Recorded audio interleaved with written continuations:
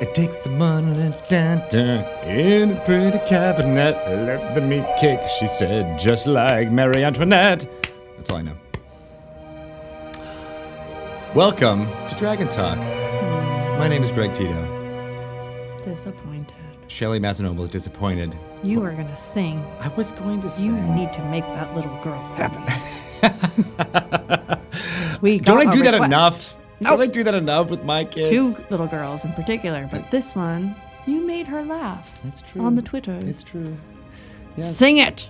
Welcome to Dragon Talk. Oh, I like it. Dun-a-dun-a-dun-a-dun-a-dun. We like to talk about the Dungeons and the Dragons all over the face. Da-da-ba-da-ba-ba-da on the place. Da-da-ba-da-ba-ba. My favorite salsa is pace. I know how to rhyme a bit. Thank you. Good job. Thank you. Awesome. Yeah, that was a sympathy clap. Thank you for that. No, I liked it. You did? I was into it. There was some dancing. Chair dancing. There was a whole bounce of dancing. Yeah. Yeah. How you doing, got Shelley? that right, Ryan? No. No. Okay. All right. Dang it. Do it over. I'm good. Yeah. How are you? It's one of those days. It's Monday. Greg We're and I, recording on Monday. We carpooled today. We did. And we said, let's not talk to each other so we have stuff to talk about this afternoon. Exhaust the small talk. So we talked about terrible, depressing, apocalyptic things I can't that we see weren't you. going to. Oh, I'm hiding behind the screen. I know. I can't really see you very well. I'm so comfortable, though. Don't make me move. You don't have to move. You just have to move your microphone. Hey. Hi. Hey. But that's odd. That's awkward. That doesn't work either. All right. Well, we'll just have to. I could the talk magic out of of the side of radio. my mouth. Magic of radio. Sorry, you can't see me. Now I can see you. Though. Okay, I can see your jazz hands. Yay! So, Dragon Talk is where we talk about Dungeons and the Dragons. And today we have some really special guests. Kind of like superstars of the streaming world. That's true. Yes, that's right. Adam Koebel and JP McDaniel, who otherwise known as It Me JP, will be talking to us all about their streaming and how they stream the Dun and the Daggons. Oh. Nothing new and I'm different. applying for a new trademark with the Dun and the Daggons. Legal's going to kill you. I know. Sorry, guys. God. Didn't mean to spoil it here. BTW, I got in trouble with legal today. I don't think we want that recorded. Not. Cut it out. I'm so scared. They're coming for me. We'll talk about that when you take me home tonight. Not our legal, different legal. Okay. Yeah. The legal system. Did you get arrested? Is that what you're trying to tell me? Nobody knows I'm here, right? They will in 4 days. No. When this comes out. I'm not in trouble. Okay. But I will tell you about it on the way home. Yes. It's funny. Anyway. They're going to talk all about, we're going to call What? streaming. It's kind of exciting because these guys have been on the cutting edge of streaming, kind of riding that wave of it being popular, and they kind of started some of the best practices and have been continuing it going forward. We can learn from them. Yeah, and I can't wait to pick their brains about what it's been like on their side. Right. And also how Roll20 functions in that capacity. Yep. Are one of our partners in which we have Dungeons & Dragons material up there to easily play in an online tabletop. It's very easy to pick up and play your games with people all over the world. So they are like pioneers. They're pioneers. Yeah. I remember hearing their names way back when we were first talking about this whole streaming thing. Yeah. They were, like I said, the cutting edge. They were. They cut themselves. How did they know? I don't think they did. Well, I'm gonna be bold. I'll save my questions, I guess. Yeah, save your questions. Save it for them. We have Tales from the Yawning Portal is coming out April 4th Yeah. everywhere, March 24th in game stores. So check it out there. 7 dungeons from D&D's past, Very nice. including Tomb of Horrors, Against the Giants, White Plume Mountain, amongst many others. They're all very interesting. They all have dungeons, which are fun to get into, and easy to drop into any campaign. Of course, they're all from various worlds, like the Forgotten Realms and also Greyhawk. Nice. We talked to Luke Gygax last week about some Greyhawk going-ons, but part of the fun of the book is that you can use this in any of your campaigns, including homebrews. So can't remember who told me this, but I heard that the Tomb of Horrors is even harder now. It's very. Is that true? We're gonna have to play it and find out, right? Yeah. Yeah. I mean, it's always been hard. Yeah. The difficulty spike people don't like is when it's hard and there's no possible way to discover stuff. So I think that's still difficult, but I still think there's clues and things where you can find the best way to go through it. Okay. For savvy players. I definitely want to play this. Nice. We will. This is going to be There will fun. be lots of deaths. I heard. Yes. Did you hear Bart? Bart ran some of his friends through. Yeah. Through it. Yeah. That sounded interesting. They're not friends anymore. They're not friends anymore. They're actually His ex-friends. Yeah. That's what happens. He left their carnage in Austin somewhere. Nice. Well, we'll be doing some more talking about that over the next few months. Speaking of Bart. What? Now that he's back on the D&D team, he kind of wants to like be here. Yeah, he should be. Talking to with a microphone. Well, no, I can't say that. He wants That's too far. That's a bridge too far. Well, he can just stand in the doorway and scream. He can stand and like be, he'll be like Ryan in the background, just being like, oh, I can't really talk. I mean, he probably has useful things to say. But he does. In a way, I kind of feel like this was Bart's toy, and then he moved away, and we found his toy in his driveway and just took it and started playing with it. Yeah. And now he moved back to town, and he was like, "Are you guys still playing with that?" It's like, yeah, it's even better now. It's a better toy. We pimped it out. Now we should have him on to definitely talk to him about his like newish role here. Yeah, too. And Dragon Plus. And Dragon Plus and all the fun stuff. Yeah, so he probably does have. And actually, we very seldom talk about work, so I'd love to know what he's working on these days. Oh, you and him have like a Chinese wall really between it. You Not can't on really, purpose, but sometimes it does. Yeah. We're like, did you see what Greg Tito was wearing today? Like that kind of thing we'll talk about. So that's okay to talk about. Oh, yeah. Yeah. I mean, like, no more midriff shirts, Tito. What? But they're so comfy. It's winter. Yeah, but, I mean... I know, you've been in the gym a lot. I have enough belly hair where it's basically like a shirt. It's like a hair shirt.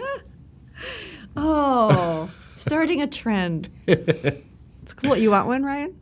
Yeah. Yeah, we're selling them now. Okay. On the D&D website. It just says Go check it Dungeons and half an ampersand. It's the bottom half. And it's tantalizing to be like, Dungeons and what? You can see the rest of the ampersand if you want. The sad part is nobody wants to. Nobody's ever asked me to do like, can I see the top of that ampersand? They're like, no. Nothing. It's mostly just like you, just walking away in disgust. Ugh, and then going home and talking about it. Can you believe what Tina's wearing? God, always. Oh my gosh. And those skinny jeans. Such a hipster. Yeah. I peg my jeans. I used Nothing to. weird about that, right? I used to have them like hemmed to be like super tight at the ankle. Oh my gosh. Did your mom do that? Did your mom hem them for you? No, she took them to a lady. To a hemmer? To a hemmer. Who was like hemming all of the 12-year-old girls' jeans in the Binghamton, New York area. I didn't know there was that was a thing. Oh, yeah. Because I could not peg them tight enough.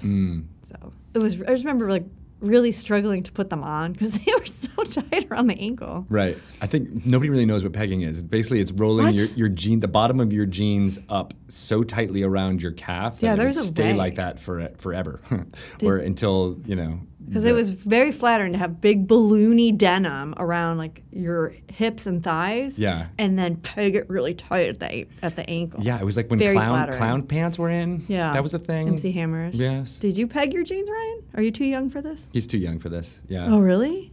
Oh. You can tell from his look of utter confusion when we were talking about it. Yeah. You guys, there's got to be some jean peggers out there. Yeah. There are. Tweet at us at Greg Tito to be like, I'm a pegger. And we want to see pictures. We want to see picture evidence as well. I still love the skinny jeans. Yeah. And your jeans are like a little bit pegged. They're a little bit pegged. They're a little bit pegged. But I bought them like this. Yeah. But I still know how to peg. Ryan, your jeans Ryan's are got them rolled up too. They're not as tight as they could be. I could peg those for you. Yeah. When we switch to doing a video podcast, we can have actual instructional videos about fashion as part of our podcast. A new segment. Yeah, exactly. Fashion this is what they're doing 80s. in Waterdeep nowadays. Here's how to cut your sweatshirt so it falls off of one shoulder, Flashdance style. We actually haven't talked about fashion in the Forgotten Realms either. Like, what is that? What do they look like? That's a good lore you should know. Exactly. Yeah. We had another one that was saying about communication in the Forgotten Realms. Is it ravens? Is it magical? Like, how does it work? Oh, yeah. That's another one we're going to do soon-ish. And these answers are known? Well, I'm going to put it to Matt and Chris and see if they can figure it out. Yes. Back to his library and find out. Exactly. Well, he just calls up Ed Greenwood. Yeah, there you and go. Nor reads everything Ed has written about the Forgotten Realms. What's the fashion like Yeah. in Waterdeep these days? And Ed's like, just look at me. I'm completely he fashionable. is a pillar of fashion. We have to get Ed back on, too. Talk to Yeah. him. He's always a good brain to pick. Yes. But anywho, speaking of Forgotten Realms and Lori Should Know, we have a segment coming up talking about the timeline of the Forgotten Realms and where we currently are at. It's like basically like a history of the last 100 years, what it means, That's how cool. gods are in there and all that. So Are you going to have a visual for those of us trying to follow along at home? not this time, but soon. Oh, cool. Oh, we're going to make it more difficult. We're going to have actual things up on the wall to refer to with laser pointers. Oh, my God. Yeah, we'll do that soon. But in Wait. the meantime, enjoy the scaring audio me. stylings. You're scaring me. As you should. You should be scared. Very scared. We're doing a fashion show with Shelley I wearing would have to think Forgotten about Realms what I'm fashion. wearing. I have to shave. But you're always so put together anyway. It's not like it doesn't have to. You're going to be on be it different. too, Ryan. That's true. Yes. This affects you too. It's not just Tweedo. All right. Well, we're going to ask people. We're not going to make them do it, except for you. But Nathan was like, make sure. Oh, great. It's part of my goals. Yeah, exactly. You wrote that in your goals, right? No, All I right. did not. I keep trying to throw it to the segment, and you won't let me. So let's go to the segment I'm sorry. now. Yes, for real.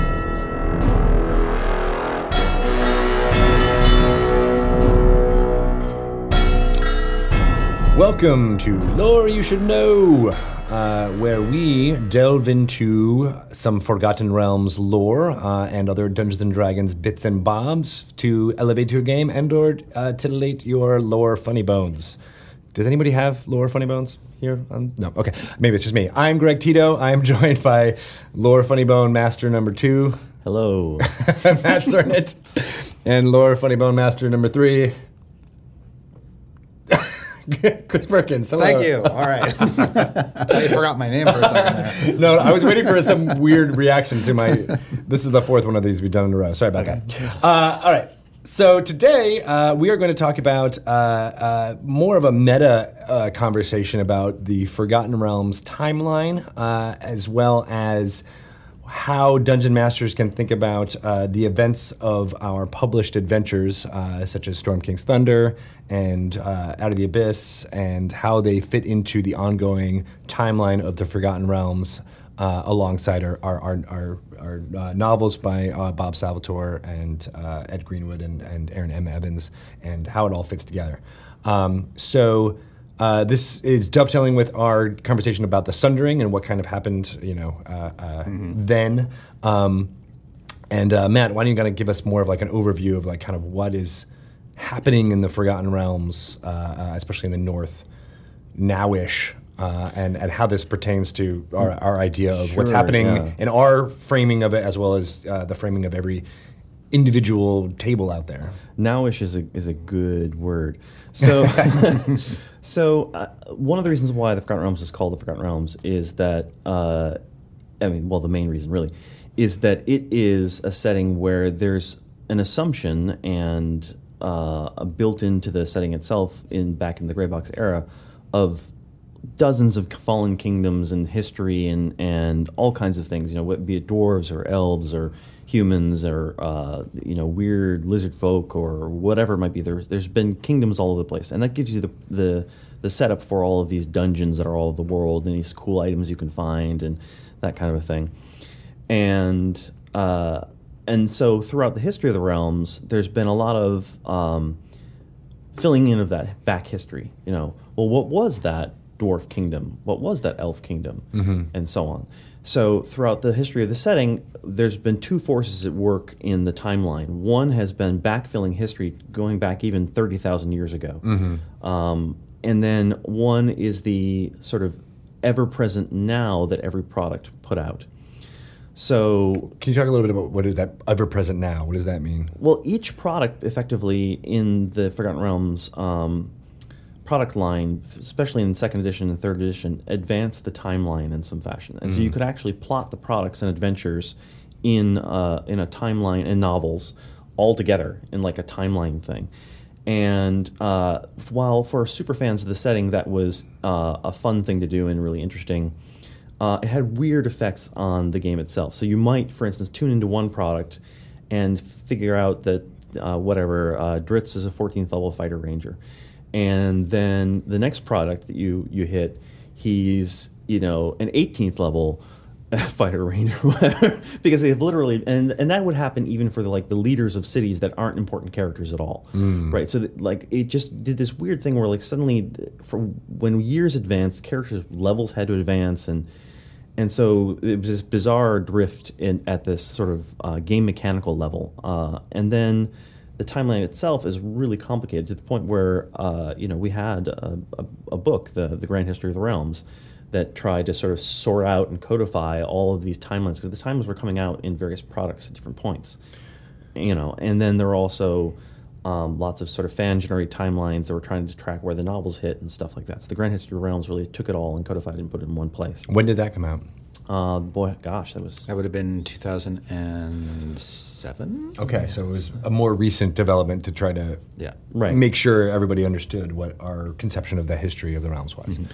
So, and then with the Spell Plague, there was the 100-year gap built into the setting, and then so there was some backfilling done in there a little bit, but not a lot, and many things in the setting were changed, some for worse, some for better, and so the sort of continuing role of that timeline it was sort of weird for both us managing the property of the Forgotten Realms as a setting for the games and the novels, right?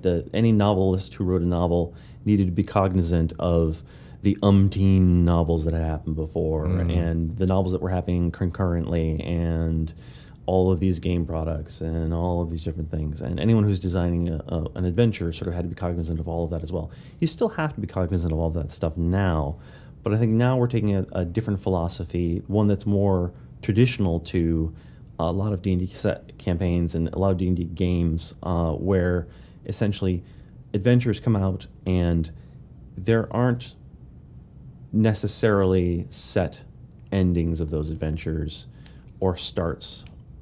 Who went on the adventure? Who defeated Tiamat in Tyranny of Dragons? Who stopped the giants? I don't know. When were they stopped? Can you play Tyranny of Dragons or Princess of the Apocalypse before one another? It doesn't really matter. We're not really, you can do both. We want people to give people the flexibility to take these adventures into their games and not feel like, oh, well, now I've played Princess of the Apocalypse, I have to play, Out of the Abyss. No, right. Play whichever one next you want to play. Do whatever you like. Yeah, we've said with 5th edition, we said the realms that we're going to really talk about is the realms post Spell Plague, post Sundering, and so we're in the latter half of the 15th century in the Forgotten Realms timeline, basically hovering around the years of 1479 through 1489 or 1490, 91. I don't think we're at 1492. No, yeah. There's an ocean blue involved. Yeah. So we've got this span where we basically tell people the adventures that we're releasing can be really set in anywhere in that range. And as Matt said, one can happen before the other or after the other. The idea being that it gives the DM flexibility. The adventures are a little bit untethered, so that the DM can change things, move things around.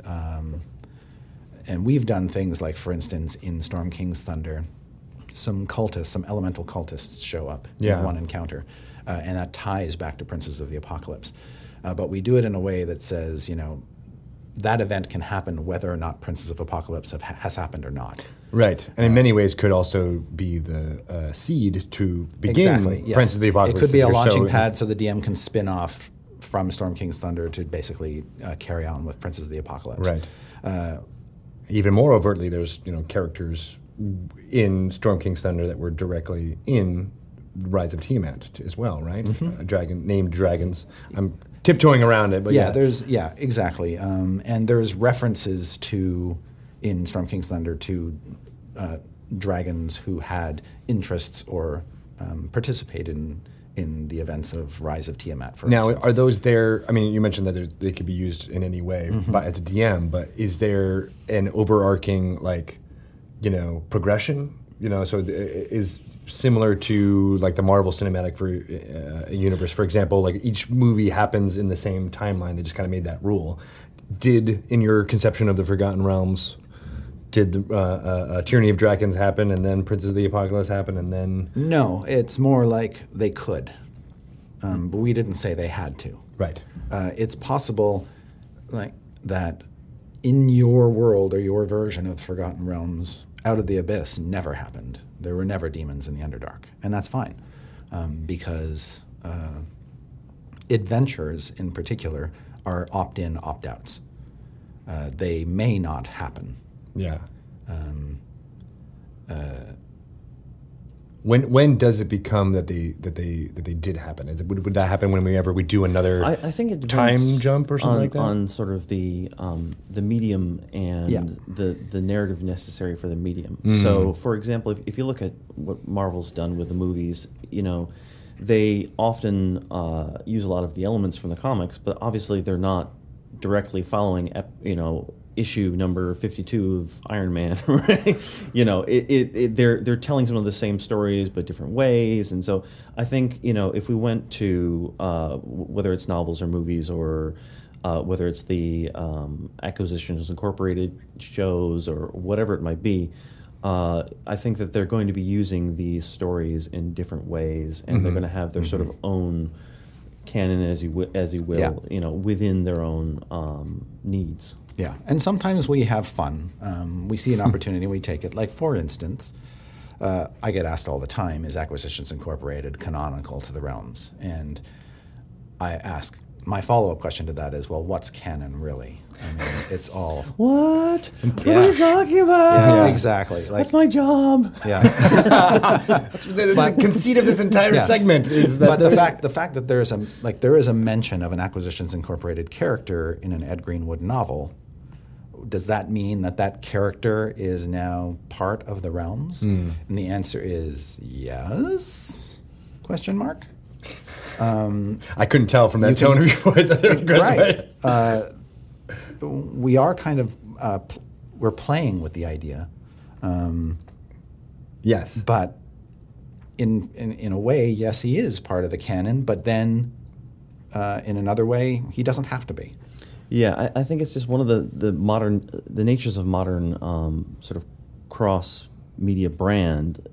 You're going to have the Spider-Man cartoon and the Spider-Man comics and the Spider-Man movies, and it's going to be Spider-Man the whole time. Yeah. But it's not necessarily going to be all canonically connected and exact and similar for us, Waterdeep might even be, it is Waterdeep in each one of the iterations in which it's used, or maybe Neverwinter is a better example, where like in Neverwinter, what happens there and what happened in, the MMO Neverwinter, what happens in Neverwinter Nights, those are all things that like are part of the all thing, but they're different stories told in those things and aren't necessarily related to one another.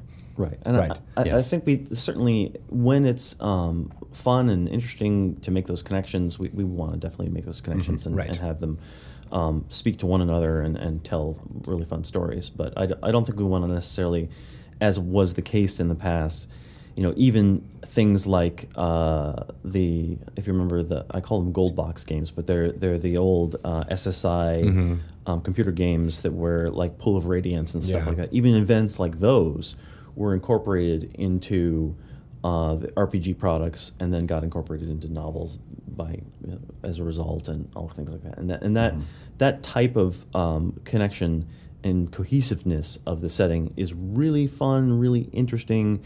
If you have very few hands if there are few cooks in the kitchen. Yeah. Once you have, dozens of novelists and computer game people and game designers and comic writers and all of these things, it's just too hard to make it all work. Right. And that's why you get a lot of things like where there are canonical issues and discussions about arguments about X, Y, or Z. Right. Yeah. But I also and the medium is a big part of it. I mean, in the Game of Thrones TV series or the Game of Thrones novel series, you have to have a continuity. You can't just have a character who suddenly changes name or just drops out of the story completely and is never mentioned again, like they weren't there. Because you are watching essentially a scripted sequence of events, and things can't really change from beginning to end. You have to commit. In a when you're doing RPG adventures, you're already introducing non-canonical elements in the form of the protagonists. You're creating your own characters. You've essentially, when you run an RPG adventure, what you're basically doing is running a parallel universe. You are running your version of the Realms or your version of a Greyhawk campaign, or you're taking a Realms adventure and putting it into a homebrew campaign and creating something completely different. The medium is such that we can pull stuff in from other sources, and you, as the person running the adventure, decides whether it's canon or not. So we're basically, with an RPG adventure, saying we are giving you the power to decide what's canon. Whereas we ourselves here at Wizards of the Coast would be far less likely to divest ourselves of that power if we were working on an animated series with Warner Brothers or a novel with Ed or whatever. Something that had like a finite beginning, middle, and end. Exactly. Like it'd be a little bit easier to control, but because this is so open-ended, there is no 100% true because canon. you're essentially the showrunner for your own campaign. Right. We're basically saying, we're going to give you cool stuff or cool ideas, or we're going to suggest that these two things can be connected to each other, but ultimately the decision to connect them or not is yours. Right. And one thing that you said, Matt, that I want to make sure we also read, we do it when it is fun and interesting. So for example, Actresses Incorporated had their adventure at PAX West on the Cloud Giant Castle, and our most recent lost episode for Force Grey, the show that Matt Mercer was running. Right. Basically, you just followed that in sequence. Exactly. Yeah, same world, same happening. It was just like, this is what happened 20 minutes after the acquisitions team sort of packed up and left. Right. And, what happened around that table is not going to be 100% canon with what happens around your table. Right. But it was fun and interesting to set them close to each other in proximity to make those connective tissues happen. Right. And in a D&D adventure in your own campaign, if you use Force Grey, you don't have to use any of those characters. You don't have to use any of what happened in that event or that lost episode, but you could, if you wanted to. Right. I like that meta nature of what we do here excites me for some reason. So I don't know if there's a lot of other dungeon masters out there, but I've liked the idea of running multiple groups through the same, your own personal headcanon, which is really, really what matters. Yeah. And I mean, some of us have been working on D&D for so long now through so many editions that you're schizophrenic. No, but at some point you can't. You have to get off the canon a little bit, because different people are going to be in charge of D&D over the course of D&D is going to outlive us all. Yeah. And 10 years from now or 20 years from now when I'm gone, and there's going to be, when we're all gone or whatever, there's going to be other people deciding what connections to make and what's canon and what isn't. With every edition of the game, we're kind of shaking up the canon, and we're saying, this thing that was true, we're no longer going to say that's true. Yeah. I think one of the things that really intrigues me about the nature of sort of canon, insofar as our brand goes, is that there are elements of it that are sort of essential truths, and then there's a lot of things that are considered canon that aren't essential. So, if you're doing a Superman movie, Superman should come from Krypton. He should land in Kansas. He should be cared for by Mom and Pa Kent. Mom and Pa Kent, right? And he should probably be allergic to kryptonite, and he should be able to fly. And like there are these things that should be true about Superman, Right. And can he throw a cellophane S off his chest? Right. Maybe. Well, the funny thing, even that specific things is played with in the Red Sun storyline from Marvel, which was like, what if we, those three assumptions are completely false. Right. He still can fly and is allergic to kryptonite, but he lands in Russia, and how is that different? So I think that also, that's a great example. So I think with a lot of things in the Forgotten Realms, like for example, we talked earlier about Kelvin.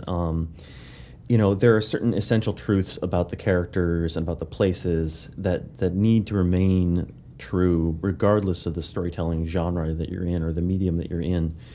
And, I really look forward to sort of surfacing those things so that, it doesn't matter that on such and such a date, Kelvin was here and he met this wizard and they talked about blah, blah, blah. It's like, no. What's essential about Kelvin is that he is this manipulative, long-term planner, arch wizard, crazy kind of immortal dude who still, despite all of these weird and dark things that he does, has the best intentions, and that's an interesting character, and that's the kind of character I'd like to see in a movie or a TV series or a novel or that kind of a thing. Yeah, Nice. And then the other thing that we have to consider too is with a property that's been around as long as D&D has, we have to stay contemporary to contemporary themes and issues and kind of what's happening in the world.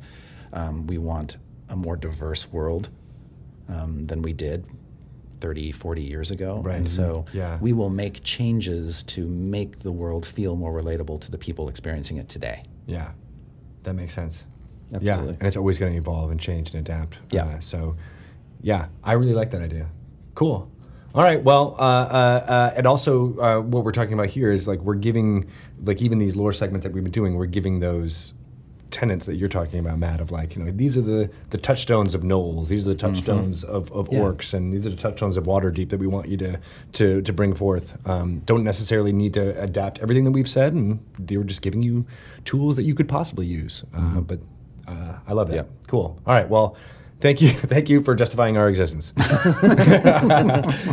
And thank you guys for listening. And This existence will change. yeah, right. We'll update this existence when it's no 2017. longer necessary Yes. in 2019. All right. Thank you guys so much. And we'll talk more about more lore tidbits soon. All right. Thank you. Thank you.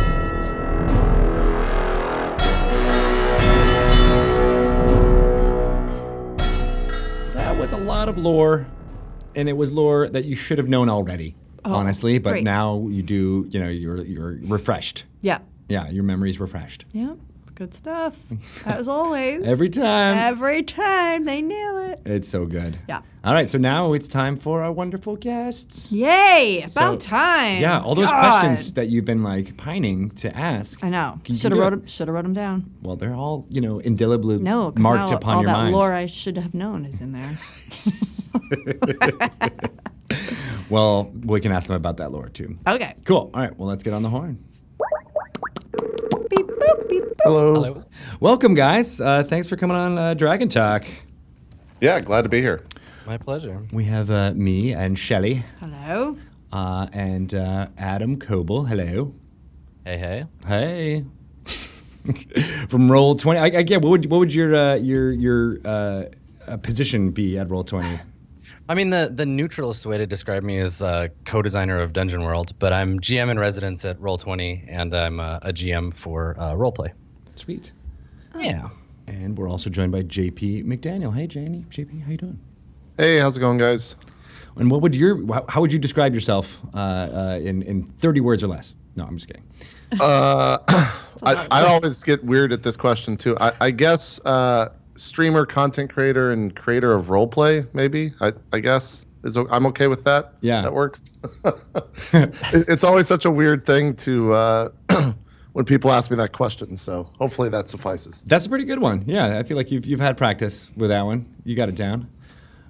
So we want to get into how you guys were around for when streaming role playing and Dungeons and Dragons was kind of new. But before we get to that, we always like to ask about like what was your first D&D experience? Like what was your experience like that got you hooked, that made you feel like this is something that you wanted to get into? And it could be super early in life, it could be late in life. What do you think? Adam, why don't you take us back 20 years and tell us? You're the old guy. Going the way back I was machine. gonna say, yeah, my story is probably a lot longer than JP's, but I played D&D for the first time when I was 10. My uncle had bequeathed to me a box of his stuff from when he was a teenager, and it was all AD&D material and heavy metal magazines. And don't give heavy metal magazines to a 10-year-old. But the rest of it was good. And I had dabbled in real early Magic the Gathering at that time and stuff, and so I was already well into the fantasy game. But I took to it right away. I challenge any adult to learn how to play Advanced Dungeons and Dragons, just let from alone the book. a 10-year-old. But it's natural. Yeah, but we saw there were some cool pictures of like elves and stuff, and my brother and I had context for those things. So yeah, it was a long time of pretending to play the game or thinking I was playing the game before I really started to figure out like, oh wait, this is a game with rules and there's like a way you can play it. But I've been playing role-playing games pretty heavily since then. It's always been a big part of the games that I play. Was it your older brother or your younger brother? Definitely, it's my younger brother. Okay. I was 10 and he was 7, I think, at the time. So yeah, he doesn't play D&D as much as he used to, but I definitely play it more. It's good having like a built-in audience. Yeah. It was me and my little brother, and then our rotating cast of friends that would come in and out of our campaigns. So your uncle chose you. Yeah, well, I There's a mean, I don't reason know. for that. I don't know if that makes me like the chosen one, or if that was a curse. If he was like, well, you're the dorkiest of all the kids in our family, So we knew this would. Compliment. I distinctly remember standing outside of his house, and he was moving, and he was like, here's a bunch of crap I don't want from when I was a teenager, and getting into his Pontiac Sunfire and driving off into the distance. But it definitely was one of those bequeathings of like, here's a thing I liked when I was, I don't know, an approximate age that's like yours. Have it. Go and do the thing. Go forth And and now prosper. look. I've been doing the thing ever since. Yep. Does he know Yeah, you're I still know. doing Now the look. thing? Now look what happened. I don't know. Maybe if he does. Thanks, Brian. You did it. Good work. He's clearly listening. Your brother's name's Brian as well? My uncle's name is Brian. Yeah. Uncle's name. Okay. Jeez, Yeah. that was about to get weird. Okay.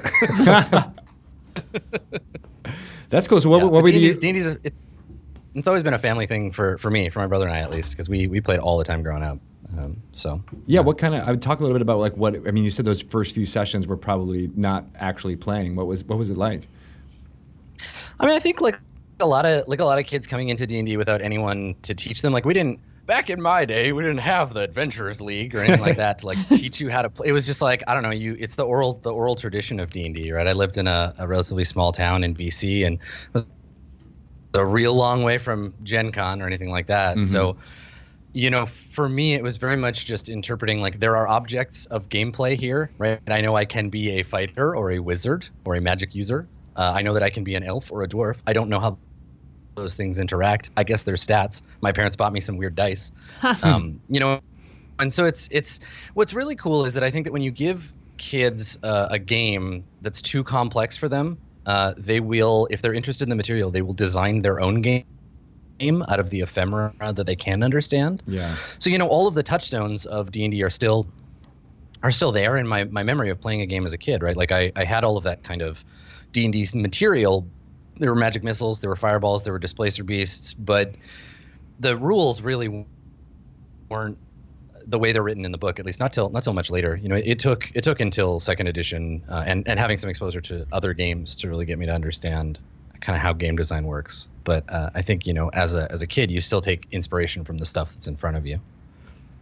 Yeah, and it's funny how much it was, and this is how I kind of explain it to people who don't know what it is. It's like it's imagination. It's that playing pretend with some structure and rules and a bit of a culture thing behind it. You kind of have to know but you kind of have to play with what elves and dwarves and hobbits are a bit to get behind it. Yeah, well, and the sort of funny thing is that like D&D, despite being if not the progenitor, but the sort of curator of a lot of that kind of fantasy ephemera, it came to me from second or third tier sources that drew from D&D as well, right? Like when I was a kid, I had played Final Fantasy on my Nintendo, but did not know it was inspired by D&D. I had read the Drizzt novels without even knowing D&D was a thing. I was like, this is about a cool story about a guy with some swords. And then later I was like, wait a second, I can be a cool guy with swords? It just like blew my mind. But I had all of that material from things that were based on D&D without ever... It's like watching The Simpsons and then going back and watching Citizen Kane and being like, wait a second, I know this movie because it's so heavily referred to elsewhere. So the cultural reference were there for me even as a kid. Yeah, getting into D&D. Oh, that's fascinating. What about you, JP? How was your introduction to D&D? I think I was, and Adam, I've told you this story before, so maybe you can help me fill in the blanks if I forget something. But I think I was 15 in high school, and third edition had just come out. I think if I'm aligning those numbers correctly, and my brother had played before, and he was going over to his boss's house because he worked at GameWorks, and the employees there had a little game that they were playing. And I think I couldn't get out of it somehow. I think my parents were gone and I had to go. And I was kind of the cool. I didn't want to play D&D. I'd heard things that it was just the most nerdy thing you could play. So I wasn't super into it at the time. And I remember I went over and played, and I had a terrible character that did absolutely nothing and died in the first session, and we never went back and revisited. And then I didn't really play again until I think I was about 25 or 26, and that was the first episode of Roleplay. So it was not a love affair with the game right off the bat, but definitely down the line when we started doing it for shows and stuff is when it started to come to fruition. So a little bit different of a story than Adam for sure. Yeah. That's crazy. So it's funny because you describe your experience as like, showing up and making a terrible character and getting killed, and I'm just sitting here thinking, some things change, but some things stay the same. Pretty much, yeah. Yeah, and some people it hooks onto for that reason, be like, I want to go and make a better character and or have a different story. And some people are like, yeah, no, I'm not. We'll see. So what was it about starting it up for Roleplay that made you want to get back into it? I think it was. One, when I was 14 or 15, I didn't buy into the idea of what was going on. I didn't sit down at a table with the idea of like, all right, well let's put all this in my head and make an actual, make this all real inside of my mind. It was more like, man, these guys are drinking and I'm 15 and this is a really weird place for me to be. It was just an odd situation altogether. So when we started doing it again when I was a little bit older, I was able to drink. Well, the drinking helped. I was totally sober the first episode, regardless. But it was more just the idea of I was playing with my friends, and it was on my own. I guess I had more control over the situation. Is probably when you boil it down to the purest form. I was able to kind of take the game at a pace that I wanted to take it in, and the people that I was playing with were my friends, and so we all kind of had a common goal. And a lot of people don't remember this necessarily, but the first time we ever recorded anything with the actual group, it was never aired. I don't even know if I have that recording still. Ooh, but we did kind of a test session to see how it would all go down and kind of get people familiar with what was going down. And it was pretty terrible. I forgot. I think it was your standard there. First thing ever in Dungeons and Dragons where we fought a bunch of kobolds and we walked around in town and people did the thing like, oh, I want to go to the bar and drink, and then the character got drunk, etc. So your normal stuff. But apart from that, it was probably just the people I was playing with that definitely hit it off and made me a lifelong fan for sure. Nice. That helps for sure. And Adam, were you the DM in that group? No. I got into Roleplay sometime later. Like how long had you guys been doing shows when we started Swansong? Like a year and a half? Maybe longer? Yeah, probably about a year and a half, maybe a year and 9 months. I don't know the exact date, but something like that, yeah.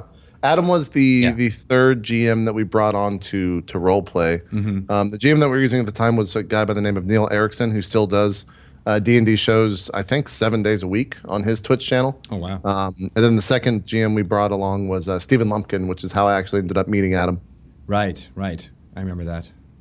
So just in case people aren't familiar, would you want to give a little background on what Roleplay is and where people can look it up?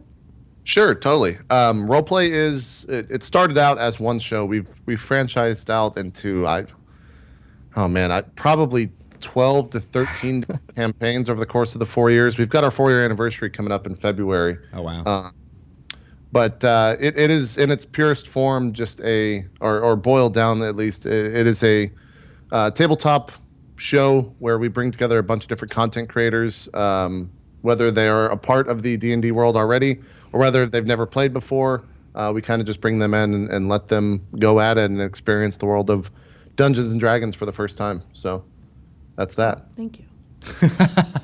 I know what it is because I do my research, but because it's called role play and you're talking about role playing, it's just in case. It can get confusing. Sure. Yeah, that's in another. case. It's hard when you're talking about that because it's ROLL as if you can thank my brother for the stupid name. It's ROLL, rolling a dice, and then playing is like role play, and a lot of times that doesn't come through when we're just talking about it. Yeah. But yeah, if you just Google that, I think the SEO search on the first one is, believe it or not, it is a Canadian television show. Oh. Or Canadian product. Or when we went to trademarking for it, we had to consider what we were going to do because there was a Canadian something with the same exact name that already had that. So don't go to that. Go to like the second or third one, and that'll be us. Silly Canadians, always messing things up. Yeah, you're always messing the things worst.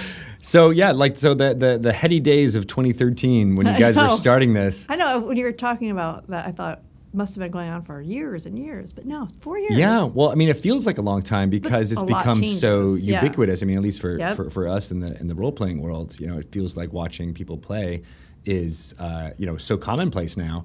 But I mean, it really wasn't in 2013. You guys were very new. I mean, we did a few Acquisitions Incorporated shows at big events, and we had the podcast, in 2008. But before that, there was really none of that. So what made you what gave you the idea to start streaming live play like this? It really was Acquisitions Incorporated. I think there had been 2 recorded shows out when we started our stuff. Yeah. And really, I didn't expect, or I didn't start the show, or we didn't record the show with the idea of like, oh man, this is going to be a huge hit. It was really just, hey, we're going to play a game, and if you guys, I think the first 2 weeks before we even played it was like, hey, do you guys want us to stream this? Is this something you guys would want us to watch? Because I come from an esports background, and a bunch of people on the show did as well. In fact, one of them was a professional gamer who's been on a multitude of shows since then with EG and Control, and who's a StarCraft player.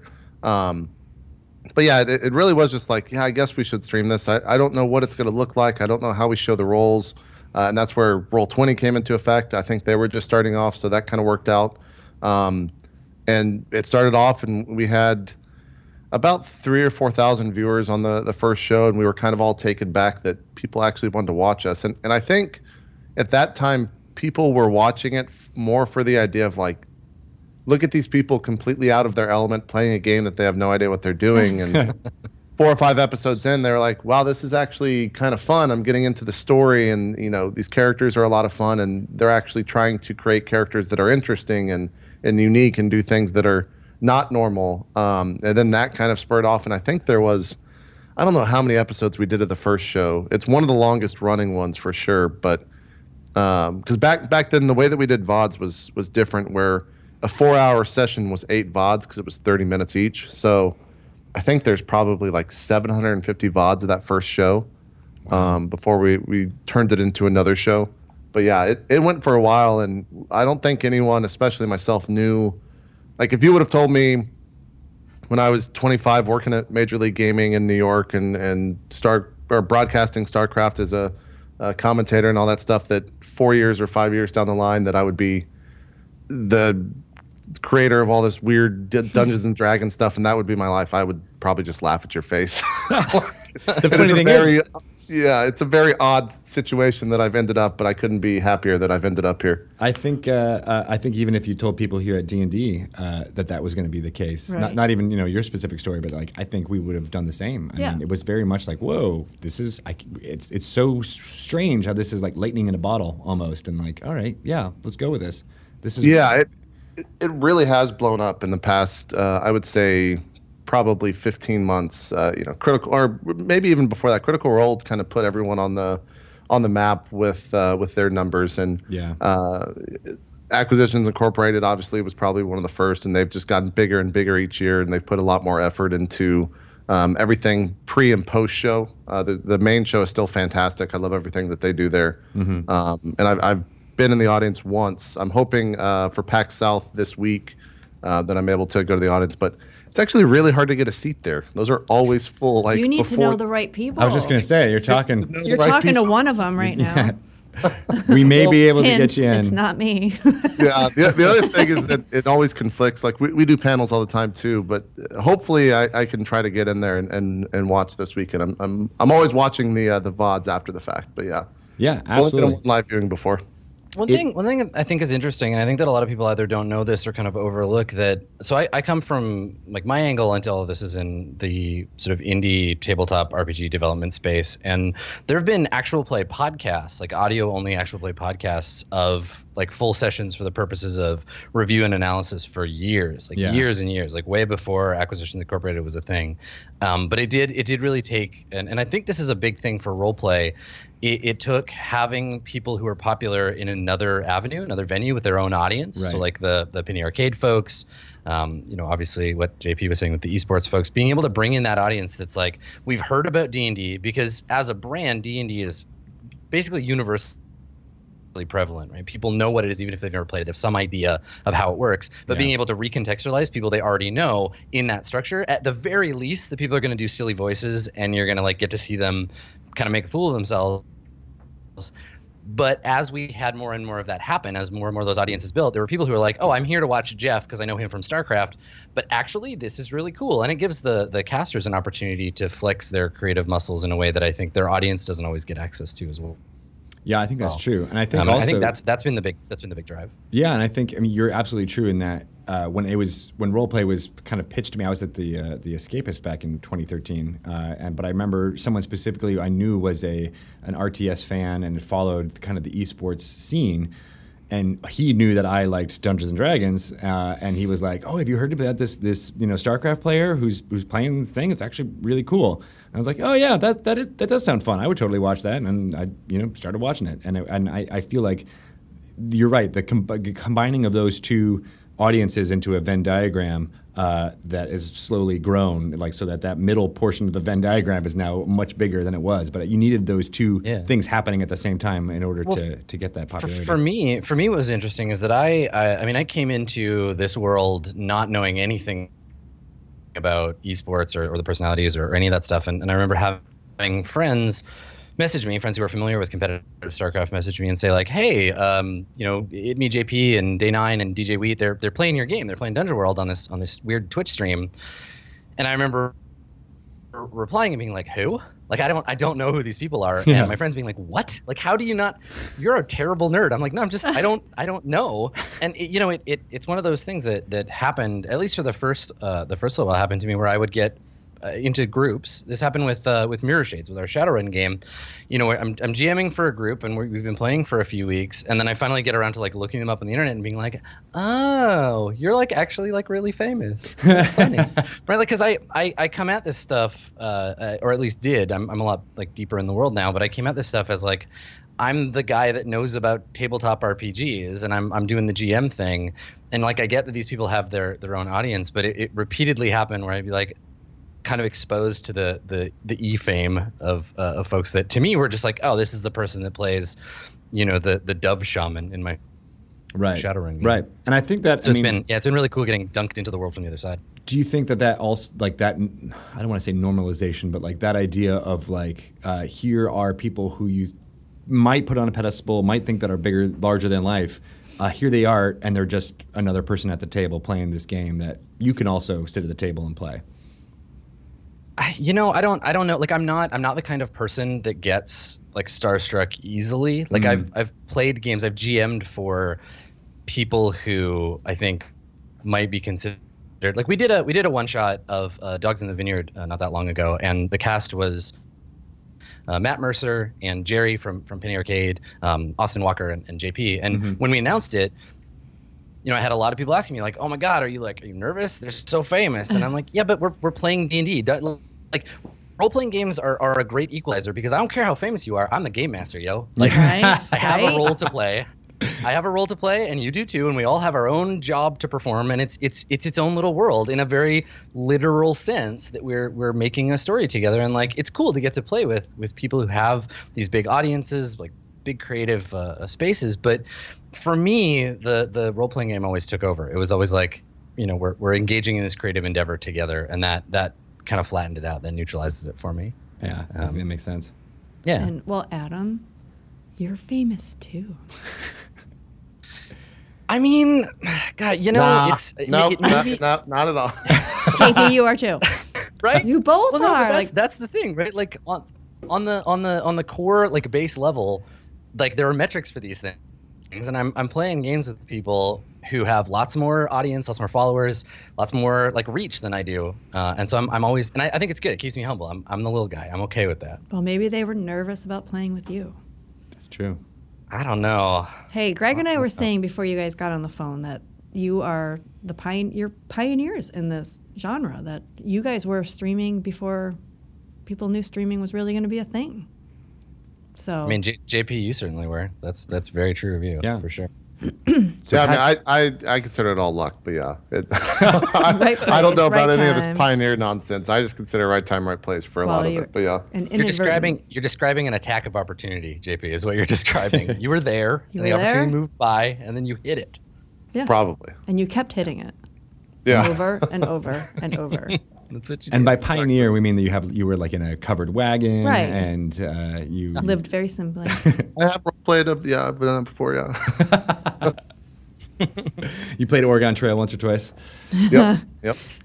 So, Adam, what does it mean to be the GM in residence at Roll20?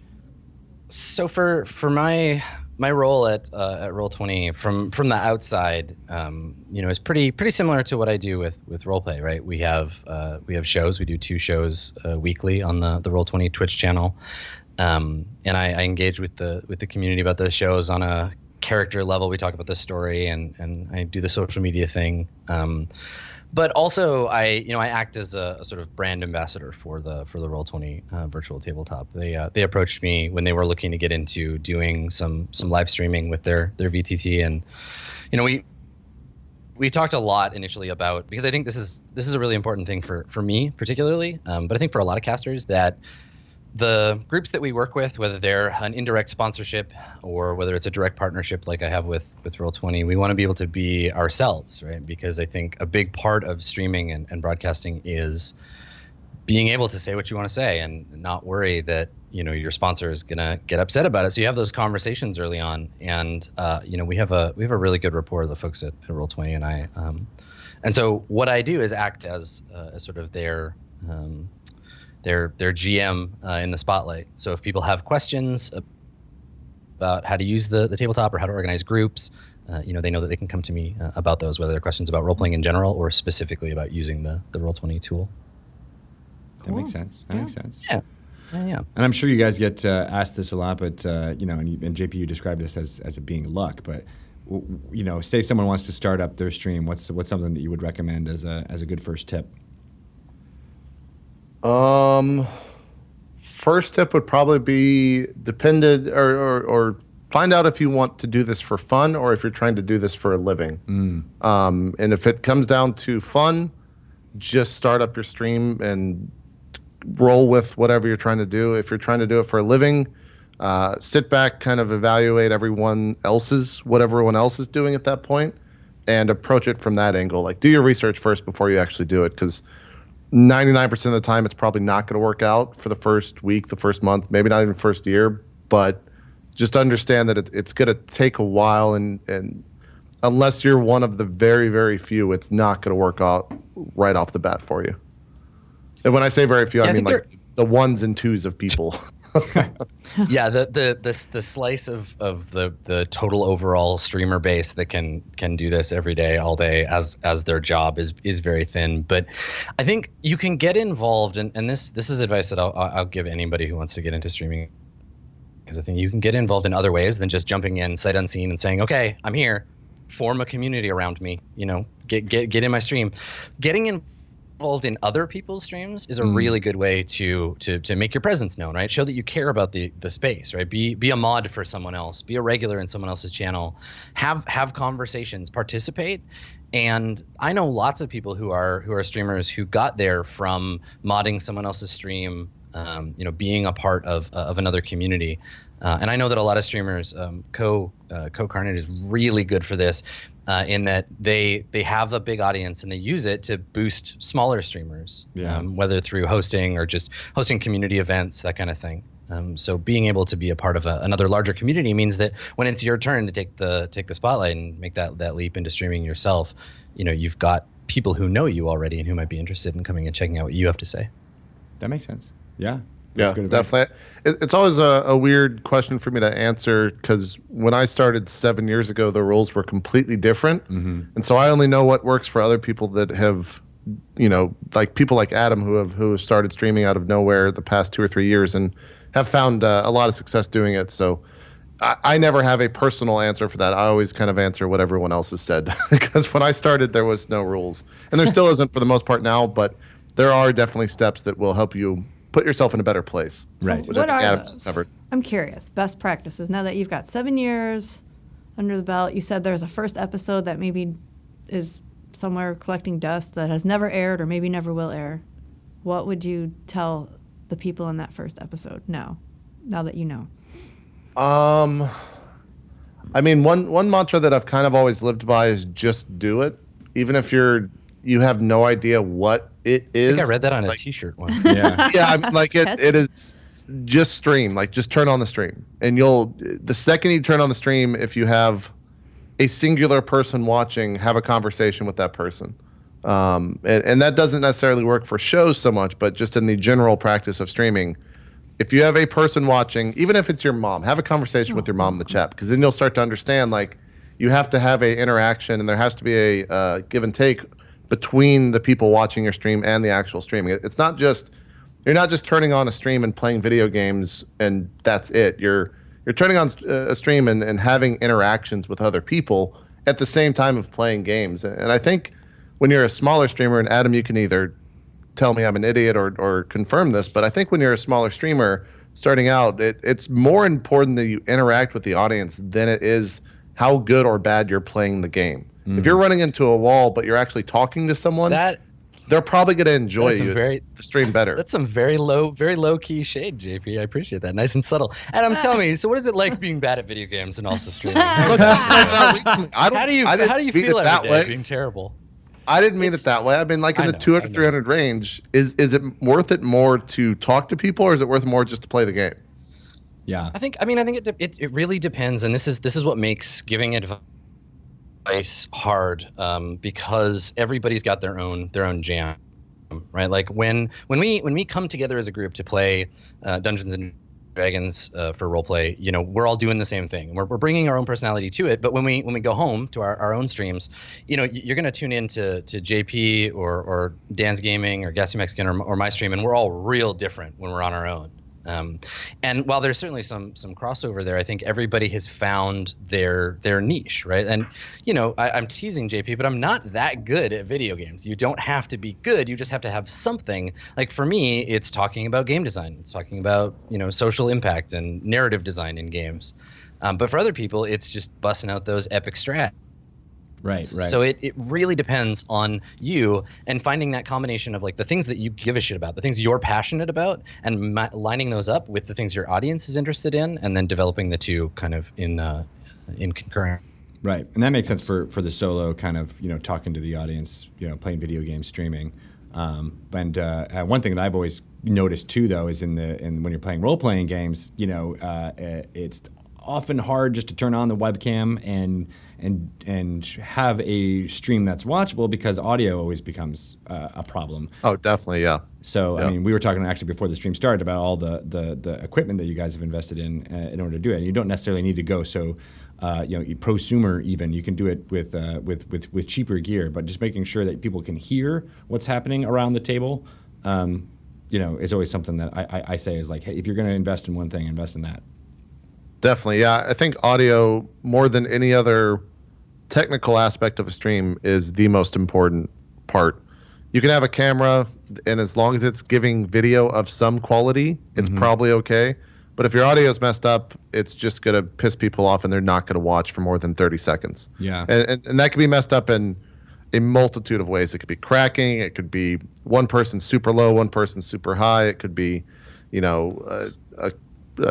police car driving by nonstop, or people outside talking, or you're in a room where there's multiple people talking and that's feeding into the mic. Like there's so many different aspects of audio that are so important that it needs to be isolated sound. It needs to be normalized. It needs to not have, loud crackles, loud pops. You can't be bouncing your knee and rocking the mic stand if you have one of those. Like there's so many different things that we've encountered over the past 4 years that I have to constantly remind cast members that are new to it, where I'm just like, hey, please don't do that. Like, right. This is what it sounds like when you do, and I'll try to imitate the sound, and they're like, oh yeah, that does sound awful. Please never do that again. I'm like, yeah, exactly. Now imagine 3,000 people listening to that, or however many viewers we have, right? And they're going to have a bad time. So audio is without a doubt the most important thing on a stream. We know people like to eat Cheetos when they're playing D&D, but please mute the mic. Exactly. That's why we got mute buttons. Like to JP's point, we're in this position where individually we have to have that high quality idea of audio for our own streams, but when you're managing 5 people's audio input or 4 people's audio input, it's much harder, right? There's a lot that goes on in the production side of a role play episode or a Roll20 episode, and we have to be aware of all that stuff all at once. So it is challenging, right? Creating that kind of content in a way that everyone is going to be on the same playing field in terms of audio quality. But it's definitely the place to start for sure. Totally makes sense. It's also for me, it was a learned skill. Like back 4 years ago when we started the show, and even before that, I was the person that would sit on, at least in my esports gig, I was the guy that would sit down at a desk and talk and didn't have to think anything about audio. And now I'm the guy that sits down at the desk and has to think everything about audio. And that's because over the 4 years, I've learned what it is that I'm doing. But if you enter into it now and you don't know, you're going to have a really tough time gaining any traction in terms of viewership, because people just won't sit around for that. And so it's really best to go into it with someone that does know audio, or a bunch of practice runs on a different channel than having like an official launch or something else. Because if you don't have it right the first time, a lot of people just will never tune back in. Yeah, right. That makes sense. So you mentioned how you had a bunch of different GMs over the course of Roleplay and all the different shows. Have you ever Dungeon Mastered, JP? Yeah, we did one stint of where I DM'd. I think it was D&D 2.0, and I did that for about, I think maybe 15 4-hour episodes. Maybe that's too many. Then I switched over to Adam's game back when I actually just met Adam, Dungeon World. Right. And I got to ask him about 3,000 questions a day, which I'm sure he loved. Came to having DMing a game designer talk about his game. Of course, he loved it. Yeah, well, it was more like, Adam, the player wants to do this. Can they do that? You're the GM. Don't ask me here. Greg? You know what, Greg? Why don't you go over to Mike Merles' office and ask him how much he likes people tweeting at him about the Ranger? Just ask him. Yeah. See how Mike feels about that. Yeah, there's a difference between like, let's talk positively about my game versus like, why did you break this? Yeah, exactly. Yeah. So what what was your experience like dungeon mastering? My experience was, this is so much for me to handle when it came to also running the show. So much so that after about, I would say probably 20 sessions, I was just, I couldn't do it. I was done. 20 sessions, though. That's a lot. Yeah, it took me way too long to realize that doing everything of running the stream and running, like, there were times where we'd be like 20 minutes into a battle or something like that. And a lot of times I'll monitor chat to see if they see anything that's messed up, because chat always knows best in some situations. They do. And so I'll use them as kind of like, well, I think everything's running smooth. Let's just look over and glance at chat. Yep. Okay. No one's complaining or no one's spamming nonstop. Something's wrong. So that's good.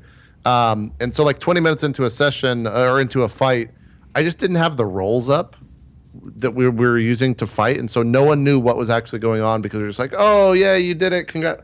Oh man, you missed. And there was no actual like, well, he rolled a 20 and that person rolled a 5 or that person rolled a 6. So they got very upset. And I think around that time I was just like, I can't manage the show and also DM at the same time.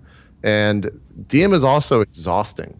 It is, you have to plan so much that a lot of people don't.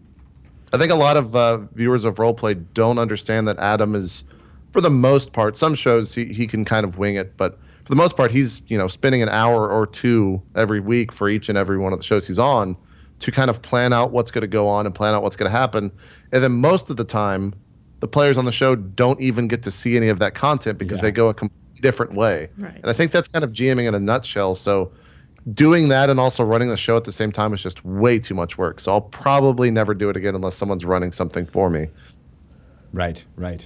And yeah, no, I totally believe that dungeon mastering is the most mentally exhausting thing that you can do in gaming. So having to do that in addition to like basically producing a show would Yeah, you know what's great about doing this online is imagine the task of being a dungeon master, and then I'm gonna go and I'm gonna get 6,000 people and we're gonna sit them down in front of you and they're gonna yell at you the whole time.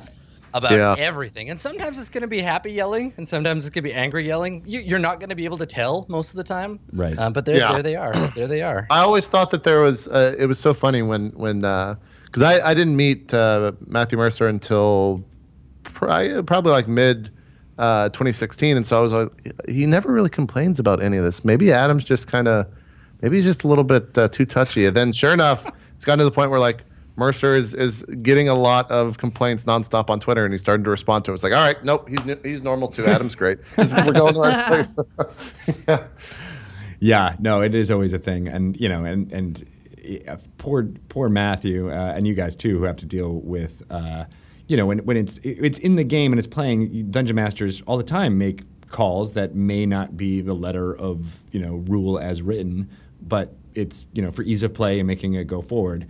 And, sometimes the players around you will be like, hey, that's not how it works. And sometimes you'll talk about it and find how it does actually work.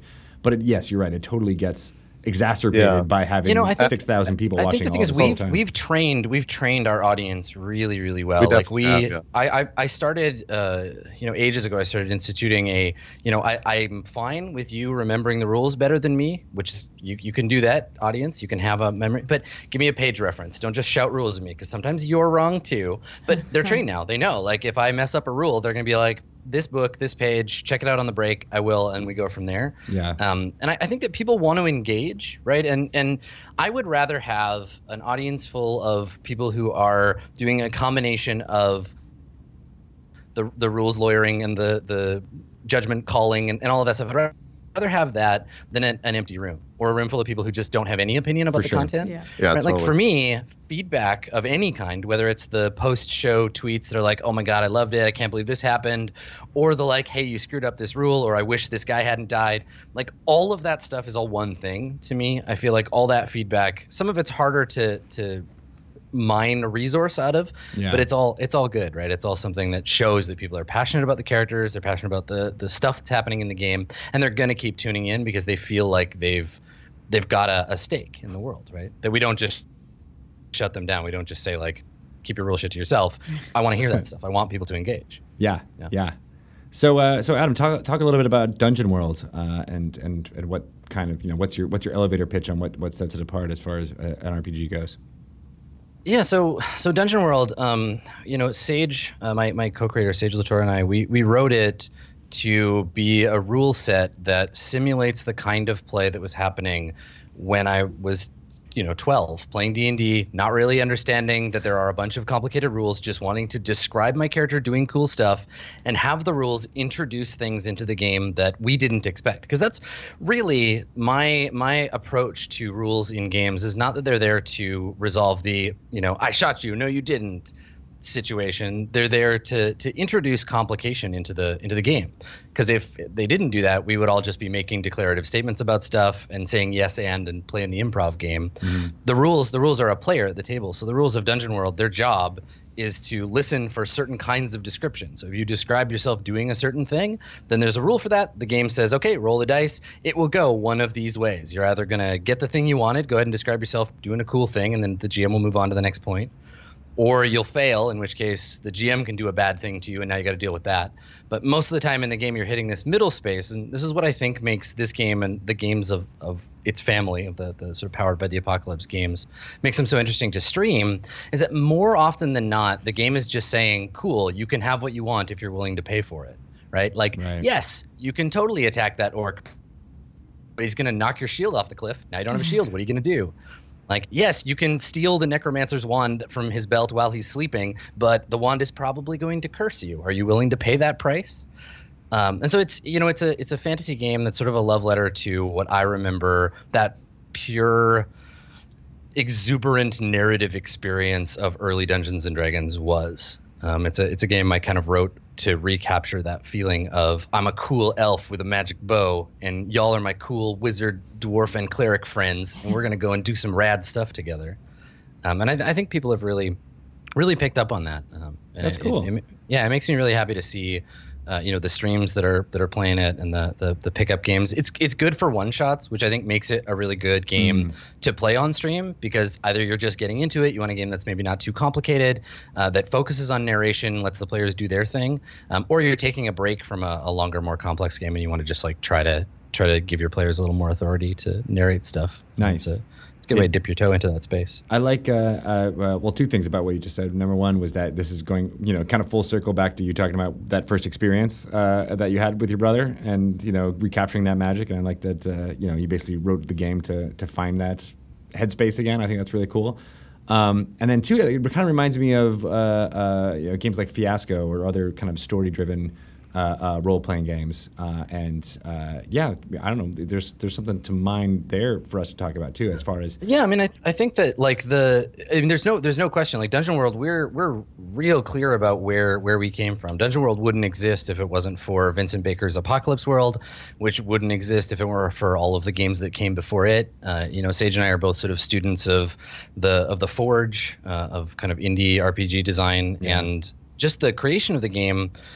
Being able to publish it and having people to bounce design stuff off of, it wouldn't have been possible without people like Jason Morningstar, who wrote Fiasco, or Luke Crane, who wrote the Burning Wheel. The indie tabletop role-playing game scene is very tightly knit and very welcoming of new designers. And I think it's a really cool place to be if you're someone who wants to design your own role-playing game these days. Yeah, and Jason Morningstar is great. When I was in Durham, he had a lot of games of Fiasco going on, and came to the Escapist Expo and things like that. So he was always a great person to talk to, and I loved that he was, like you're saying, as open as possible as far as getting more people into it. And they ran basically a room where it was like games on demand is what they called it, and like, hey, you know nothing about role-playing games or games at all, come into this room and we'll find the game that's right for you.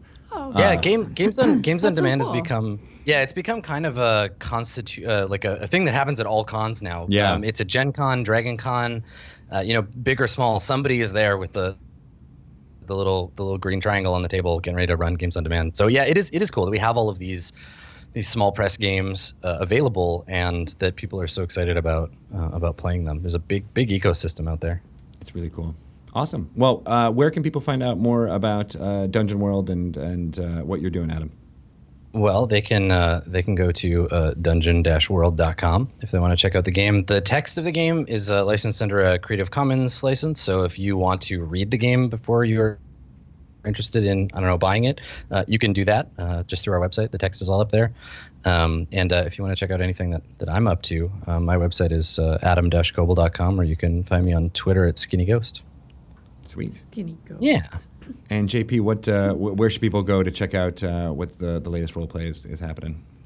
They can go over to our community website or just hitmejp.com and then find our community website there. We have a full-on schedule of everything coming up and everything that's happened over at hitmejp.com/schedule. All the VODs are on my YouTube channel at youtube.com/hitmejp, and all the live shows are over at twitch.tv/hitmejp. And if there's any questions, we do have a roleplay account on Twitter, twitter.com/roleplay with 2 L's. And you can find all of the past tweets there that most of the time will link to VODs as well. And then my personal Twitter is twitter.com/hitmejp. Awesome. And just so everyone knows, VODs is video on demand. We sometimes have people who listen to this podcast who are not as savvy as you guys are. So always good to explain that away. I figured it out, Greg. Thank you. I was thinking about the other folks, Shelley, not you. The other old ladies. You didn't know what it was, Shelley? Is that what you're you're admitting? No, I totally did. I knew. Nice, and that was probably as host of this podcast, we sometimes struggle with that marketing speak. Man, you had that down. That 30 seconds. Good. So this is a thing if you've watched, and it's a thing I've had to develop, and you can see when we play games with people who are streamers, everybody's got their spiel, right? Yeah. Like we do shout outs at the end of every episode. Just a little 10-second, where can we find you? What do you up to, and we get it nailed down once you do it 5,000 or 6,000 times. Yeah. Yep. Kudos to you guys. I think Shelly and I can learn a lot from that. Yep. Right. Taking notes now. Well, thanks so much for taking the time to talk to us, guys.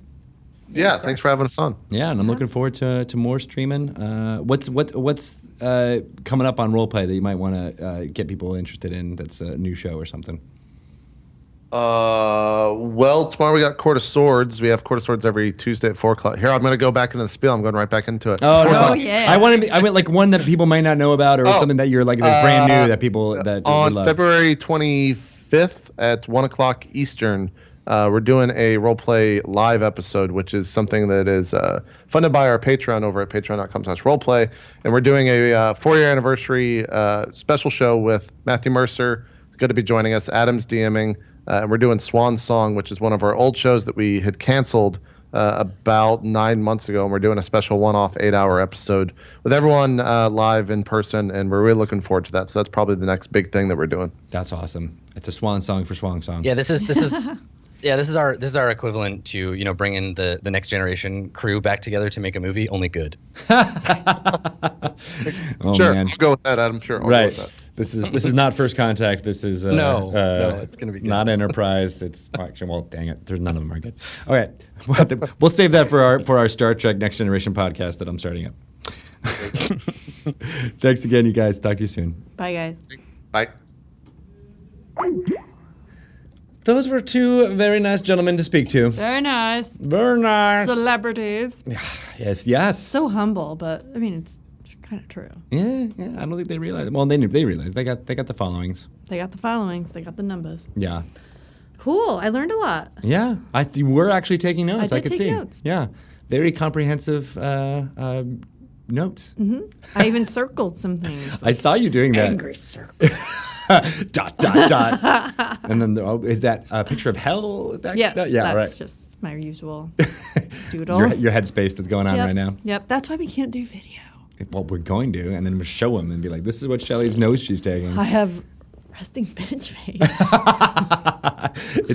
There's a potion you can take. I'm just going to always have to just smile. Everything's so good. I love it. Everything is so good. Don't look at my notes.